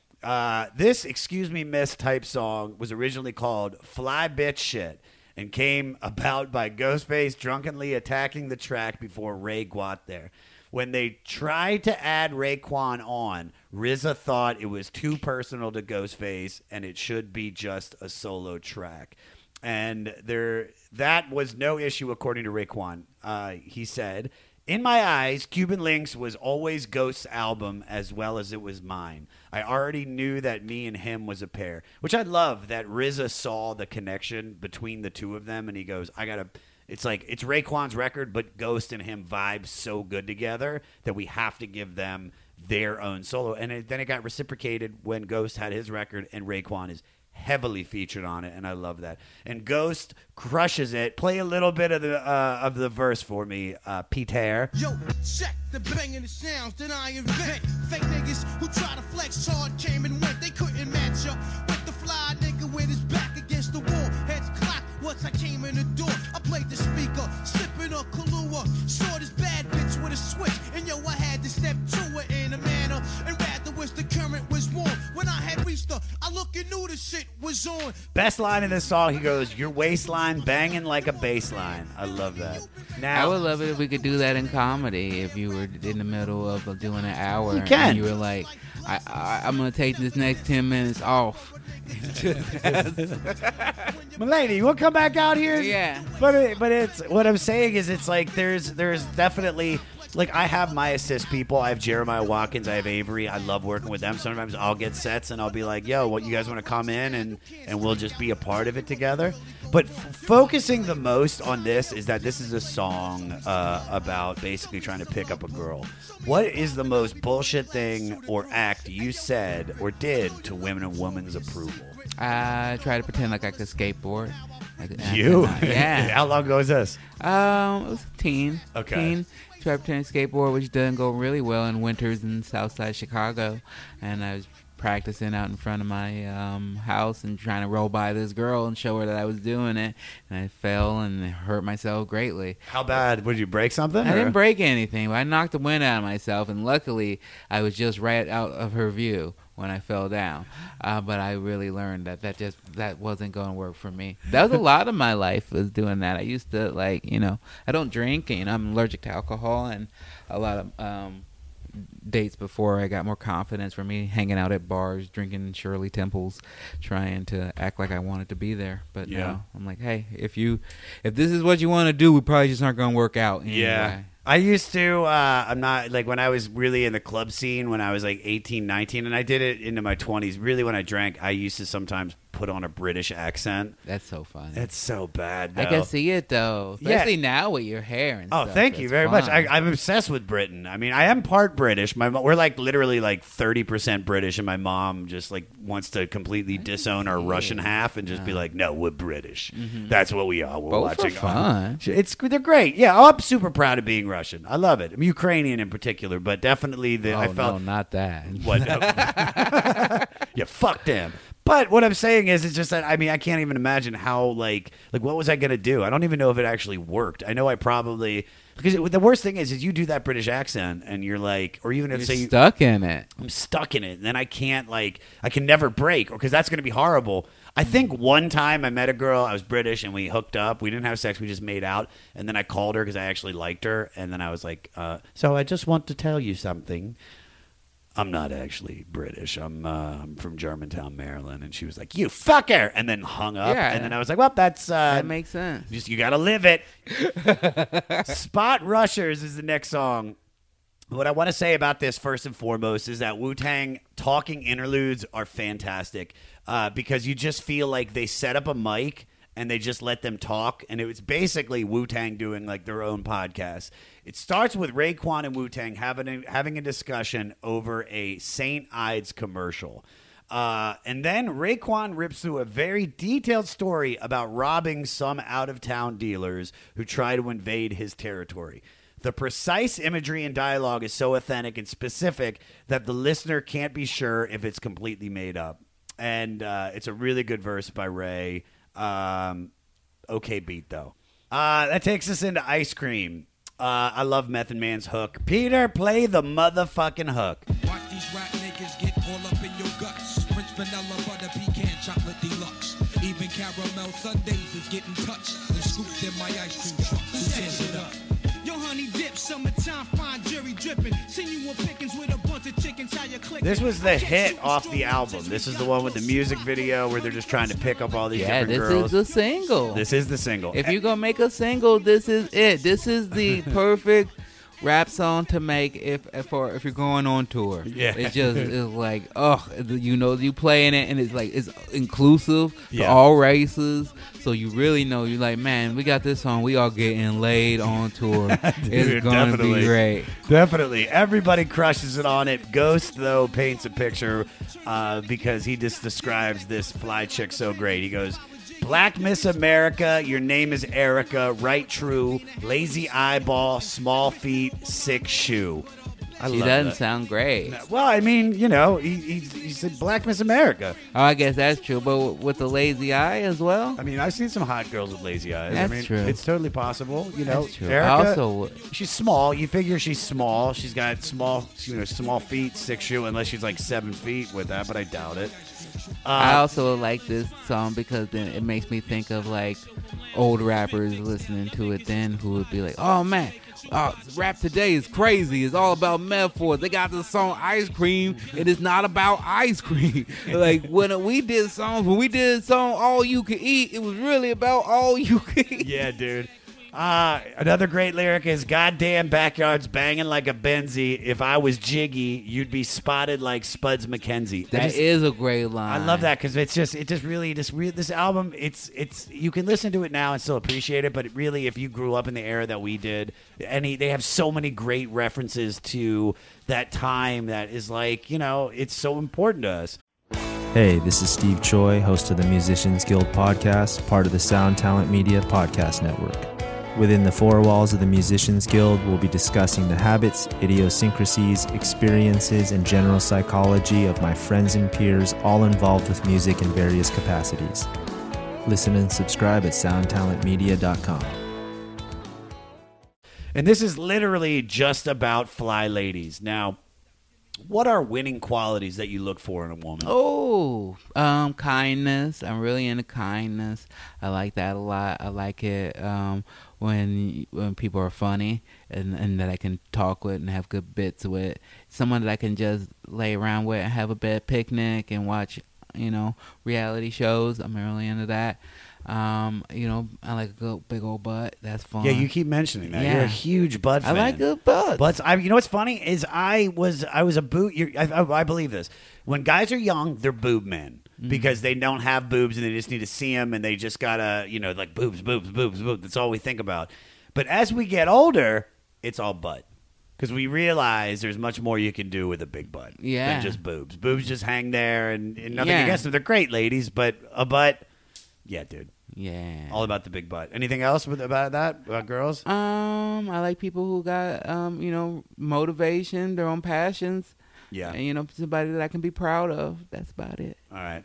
I basically have the same ones. Now, as the song begins, it begins with a sample of a really well-known Eddie Murphy routine with the just ice cream.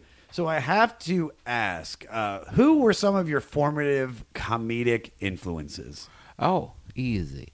My top three comedic influences are Mitch Hedberg, Dave Chappelle, and Lucille Ball. Those are the people who I really grew up really loving. If you listen to my first album, it's basically my impersonation of what a comic is, and it's a lot of just really Mitch is very Hedbergish, and I think now I'm more and more finding my own unique voice. Yeah. But those are the people who, when I saw Dave Chappelle, it was really the first time where I was like, oh, here's a black comic who isn't really coming across. Like I love like Richard Pryor and Robin Harris and people like that, but they all kind of had this same vibe of this like super confident alpha male black person that I wasn't like.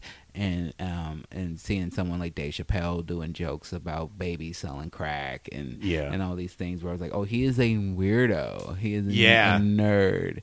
And that would really influence me, that I was like, oh, this is something that I can do. And I just, Lucille Ball was probably the first. I Love Lucy was the first comedy I ever watched, and it's still like my favorite, probably my favorite person. Yeah, I'm so influenced by black comedians because I was just obsessed with. I mean, first comedian I really ever saw, not live, but I remember seeing, was watching Comic Relief with my dad in '86 and seeing one of the Carlin do his "My stuff is stuff, your stuff is shit" bit, and so that's when I was like, I want to be a comic. But then it was like Bring the Pain, Chappelle's first special. Patrice O'Neal still to this day is my Elephant in the Room is my favorite comedy special. I just think he's so brilliant, and it's such a loss that I never got to see him live because I love that special. After the car accident I was in, it really helped me stay somewhat positive, you know? Yeah, all right. He was a big motivator for me losing weight when really? he died. Yeah. Oh, I could see that 100%. Wu Gambinos. Meth is undeniable as probably the most charismatic member of the Wu-Tang Clan. Play his opening verse, Peter, until he says for real, because it's the shit. Tony Stark, Universal Frontier, original blood clot bad boys. Who come to get you none? They want guns. I'll be the first to set off shit, laugh to run. Rule roll together as one. I call my brother son cause he shine like one. Check it.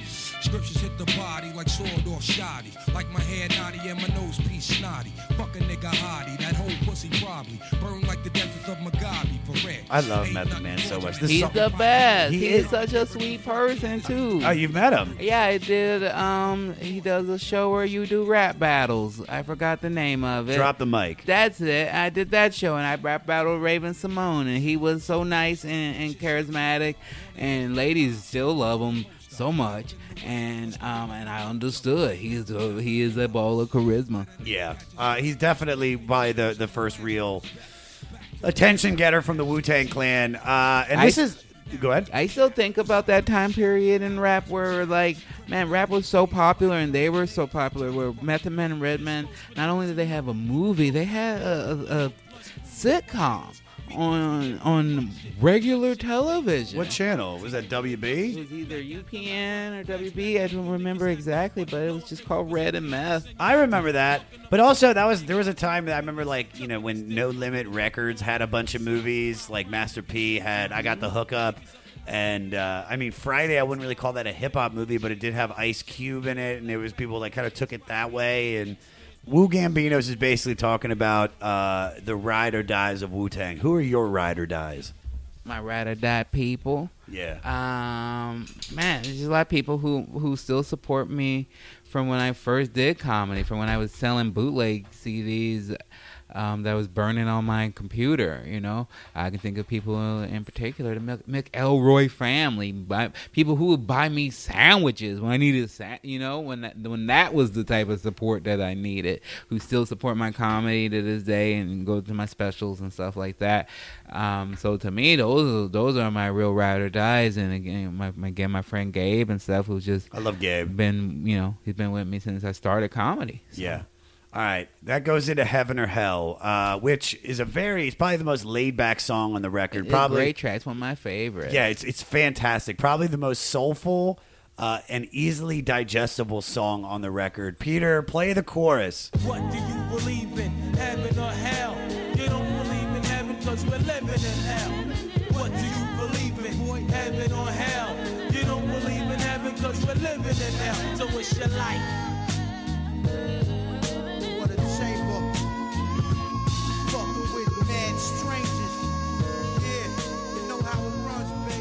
Now, this was originally released a year before on the soundtrack for the movie Fresh, and was the first taste of a Raekwon solo record. Based on a chorus hook that Raekwon had with Capadonna years before, Ray and Ghost trade lines for line about a day in the life of a street hustler who wants redemption and heaven while he still can enjoy it. This is really the choice that the album offers: to stay in the game and very possibly have a rich but short life, or choose a higher purpose and hopefully live a long life free of stress. This is also the last song on the record, although there is one more bonus track on the CD. So you hear through at the end of the CD, there's all these shout outs. That's like the credits of the album. It's just Raekwon's basically and Ghost are basically just shouting those out. So like I said, this song is about redemption. How are you personally working on getting better? Thank you for asking. I'm working on getting better by trying to dig deeper within myself. I try to figure out more of my own cycles and the way that I respond in relationships. Not let my past define the way I respond to people now. going to therapy. That's how I'm trying to get better. My trainer, and really focusing on my health and my diet, and trying to spend more time with my son. You know, I spend a lot of time on the road, and I still have to. But my son's will be 16 next month, and I'm more and more. There was that time period where I was like, oh, he might live with me forever, and now I have to also consider the fact that he may just want to go. He's very independent. He might be capable and want to go do stuff on his own, and I have to enjoy him for the time that I have him, and so I'm trying to spend more time with him and do things with him, and do some things that I didn't really get to learn because my dad wasn't. By the time I was my son's age, my dad wasn't around, you know. So I'm trying to learn those things on the fly. I'm teaching myself how to tie a tie so I can teach him. So as a person, so you said you didn't have your dad around a lot. So like, what are you doing to make sure that you can be the better father to your son that your dad missed with you? I mean, first, I'm just there, you know, so that's a big part of it. Yeah. And I just try to be active with my son, and I just remember things like when my dad was around that I didn't enjoy, where, you know, still were like more preaching to me, and so I try to listen more to my son and try to be there for him instead of like constantly trying to drill things in. Sure. No, I definitely get that. And then the song that did appear, but only on the CD, which we have here because of Spotify. Track number 18, North Star Jewels. It features Papa Wu. It's a haunting song. I like it. It uses a sample as Papa Wu, the rare appearance from Papa Wu. Rare appearance by Papa Wu. And this is also this CD only track on the record, and the only one to feature Old Dirty Bastard, who sings the hook rather than raps. So this song, because of this song, it completes all of the 9 Wu-Tang Clan members on this album.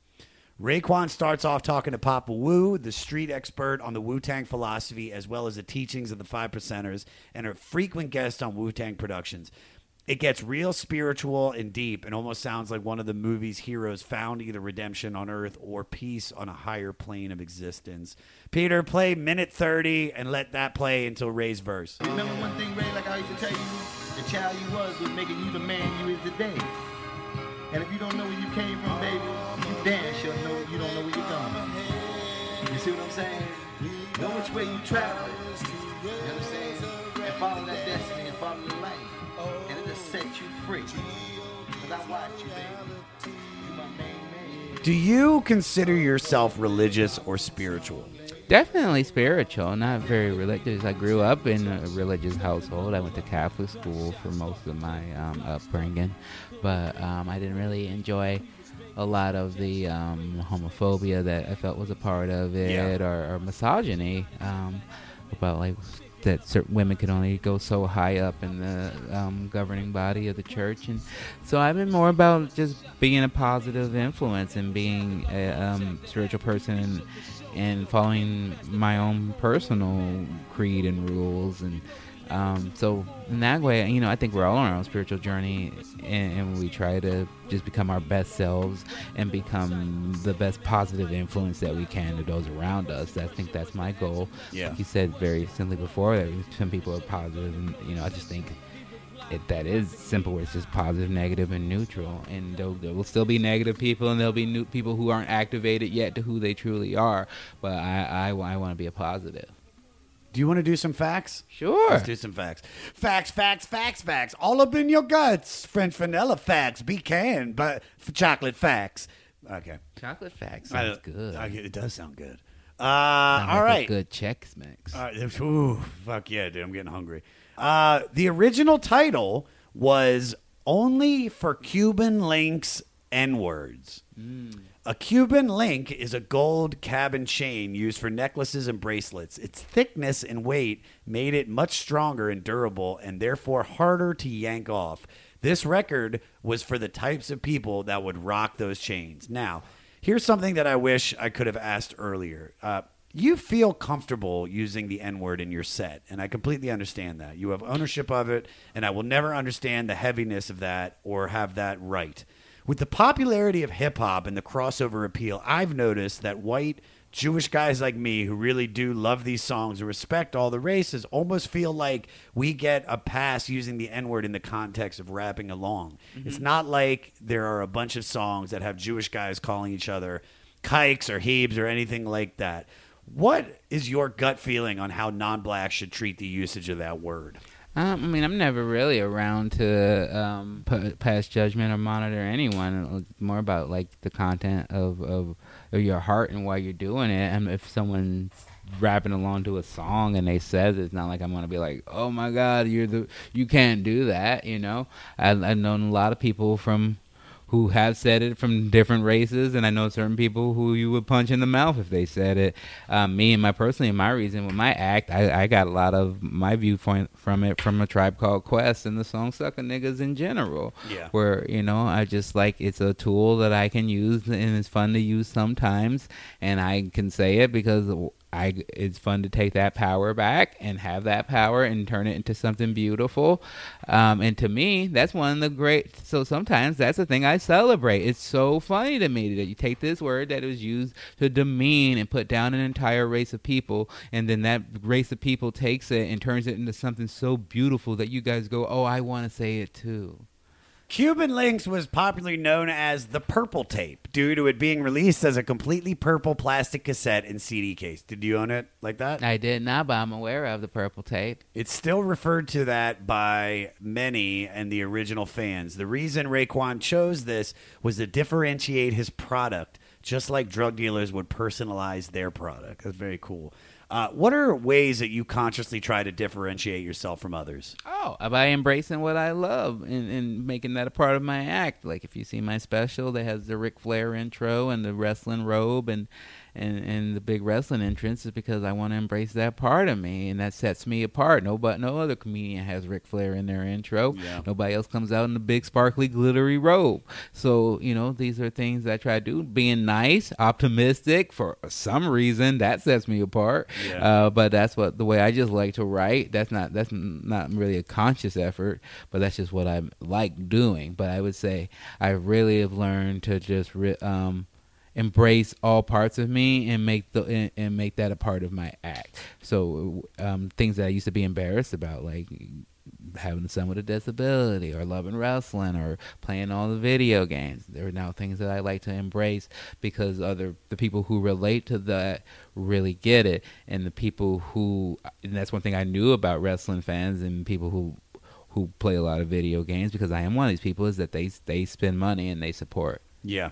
Here we go. Where are we? I only got a couple more. This is a good one. They got tested by other artists. Maze got into it with someone in Ghostface's entourage back in the day and walked away with a broken jaw. That's where Kanye's "If You Could Feel How My Face Felt, You Know How Mace Felt" line and "Through the Wire" came from. Also in 2009, Raekwon's entourage crashed Joe Budden's dressing room and left him with a black eye. All right. This is a two-part question. You are probably one of the nicest guys in the world, but I just want to know, are you a scrapper? I mean, I will fight. I got into a fight at a pot store. The guy was being racist to the guy who working there. So, you know, it's like two sides of any coin. I'm very chill, and then if you push me past a certain point, it's hard to get me back. So you do have a breaking point. Yeah, for sure. How like what generally sets that off? You know, people being racist, I guess, or if someone was mean to my son or anything of that nature. You know, there's things where then, you know, like, I still need to go to therapy. I still need to be well balanced, because there's some points where I'm like, I will throw this all away and just go to jail to prove a point. Of course. So I don't want that. No, not at all. Well, if you had to take a punch from a member of Wu-Tang, who would it be? Papa Wu, because he's the oldest. Okay, well, that's true. All right, I was you explained it perfectly. All right, this we got just two more after this. Ghost went on to release his debut record, Iron Man, on October 1996 with heavy appearances by Raekwon, as I brought up. Ghostface has announced the launch of his own cryptocurrency financial venture, Cream Capital. The digital currency itself, of course, is called Cream. What is your relationship with money like now that you've been able to be successful? I like it. I want to keep it. Of course. I'm mad at the government for taking it from me. But mostly I'm learning that it's up there, and that that as long as I keep working and keep doing things, that it'll keep coming to me, and that I have more of a mindset that abundance is around me. No, it is. I don't have to be. So like, I gotta get it and it's gonna go away. I'm like, no, things will slow down, things will speed up. That's just life. But as long as I keep on my grind and keep doing what I do, things You'll will be work out. fine. All right, last question, all right? Another example of Cuban Linx influence is in the spike in popularity of Cristal, an expensive champagne, which was mentioned on the album and touted by Ray and Ghost. It has now become a staple in hip-hop with name drops that continue to this day. All right. If you could name drop anything and give it popularity, what would it be? My comedy. My comedy, Smart Sweet gummies. They are delicious and not bad for you. So, like, shout out Smart Sweets. Get them Sour Blast buddies in your life. Yeah, dude. Endorse this man. Seriously, send him a fucking box of this. Oh, they be sending me boxes. They should be sending me money. Yeah, I love that, dude. Ron, this has been fantastic, buddy. I appreciate you coming in here. It's been a pleasure. It's like talking with you. Thank you, buddy. I kept shooting strong notes as we got close. She rock rope, honey throat smelling like impulse. Your whole shell, baby's wicked like Nimrod. Caught me like a freshwater straw, or may I not be God? Attitude is very rude, boo. Crabby like seafood. It turns me on like Vine, see it all rude. They call me Starkey Love Hunt. Check this. Ron Funches, everybody. For all things Ron Funches, go to ronfunches.com. If you want to find him on Twitter, it's Ron Funches. And if you want to find him on the gram, it's actually shorter. It's Ron Funch. I love that. I love saying his last name. Funches. Funch. Funches. His special, Giggle Fit. It's hysterical. And you guys can get it on iTunes, Google Play, Amazon, or anywhere you buy media. Also, check out his podcast, Getting Better. It is fantastic.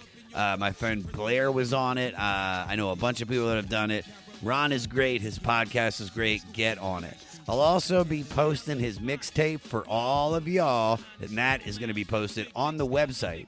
Now, if you want to get in touch with me, if you want to submit your music, if you got questions or whatever the fuck it is, email the podcast at 500podcast@gmail.com. Follow me at Josh Adam Myers on all social media.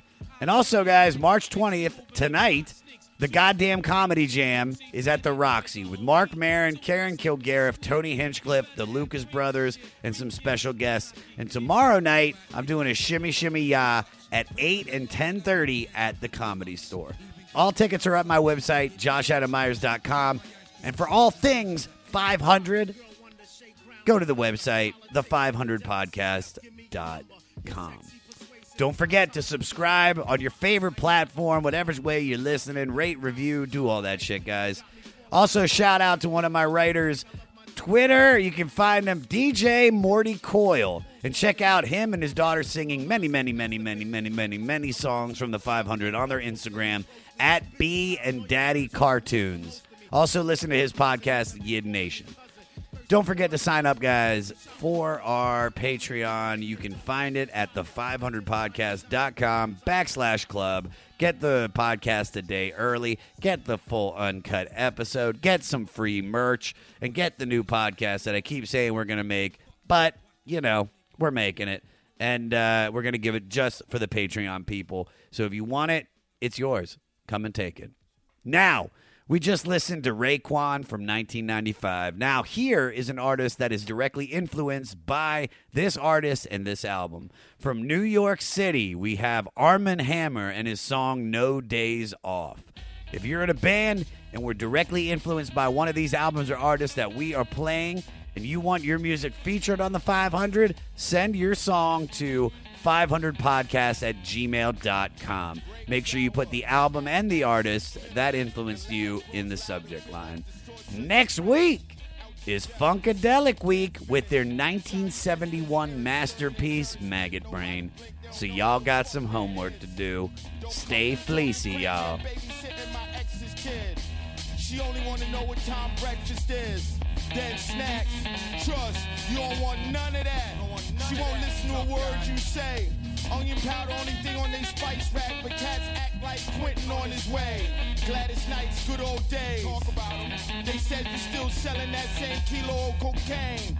Way I see it, we all sell pain. She a hoe, she a pro, she got all type of different names. Dance like I'm in leg and waist chains. Stepped on the rage, lust, fear, hate. Whipped the mix to the base, levitate. On the 6th day, my father looked and should have been dismayed. Maybe go ahead and come in on Sunday, I'm just saying. No disrespect, I'm just saying. I'm just saying. No days off. You don't work, you don't eat. You don't work, you don't eat. You don't work, you don't eat. You don't work, you don't eat.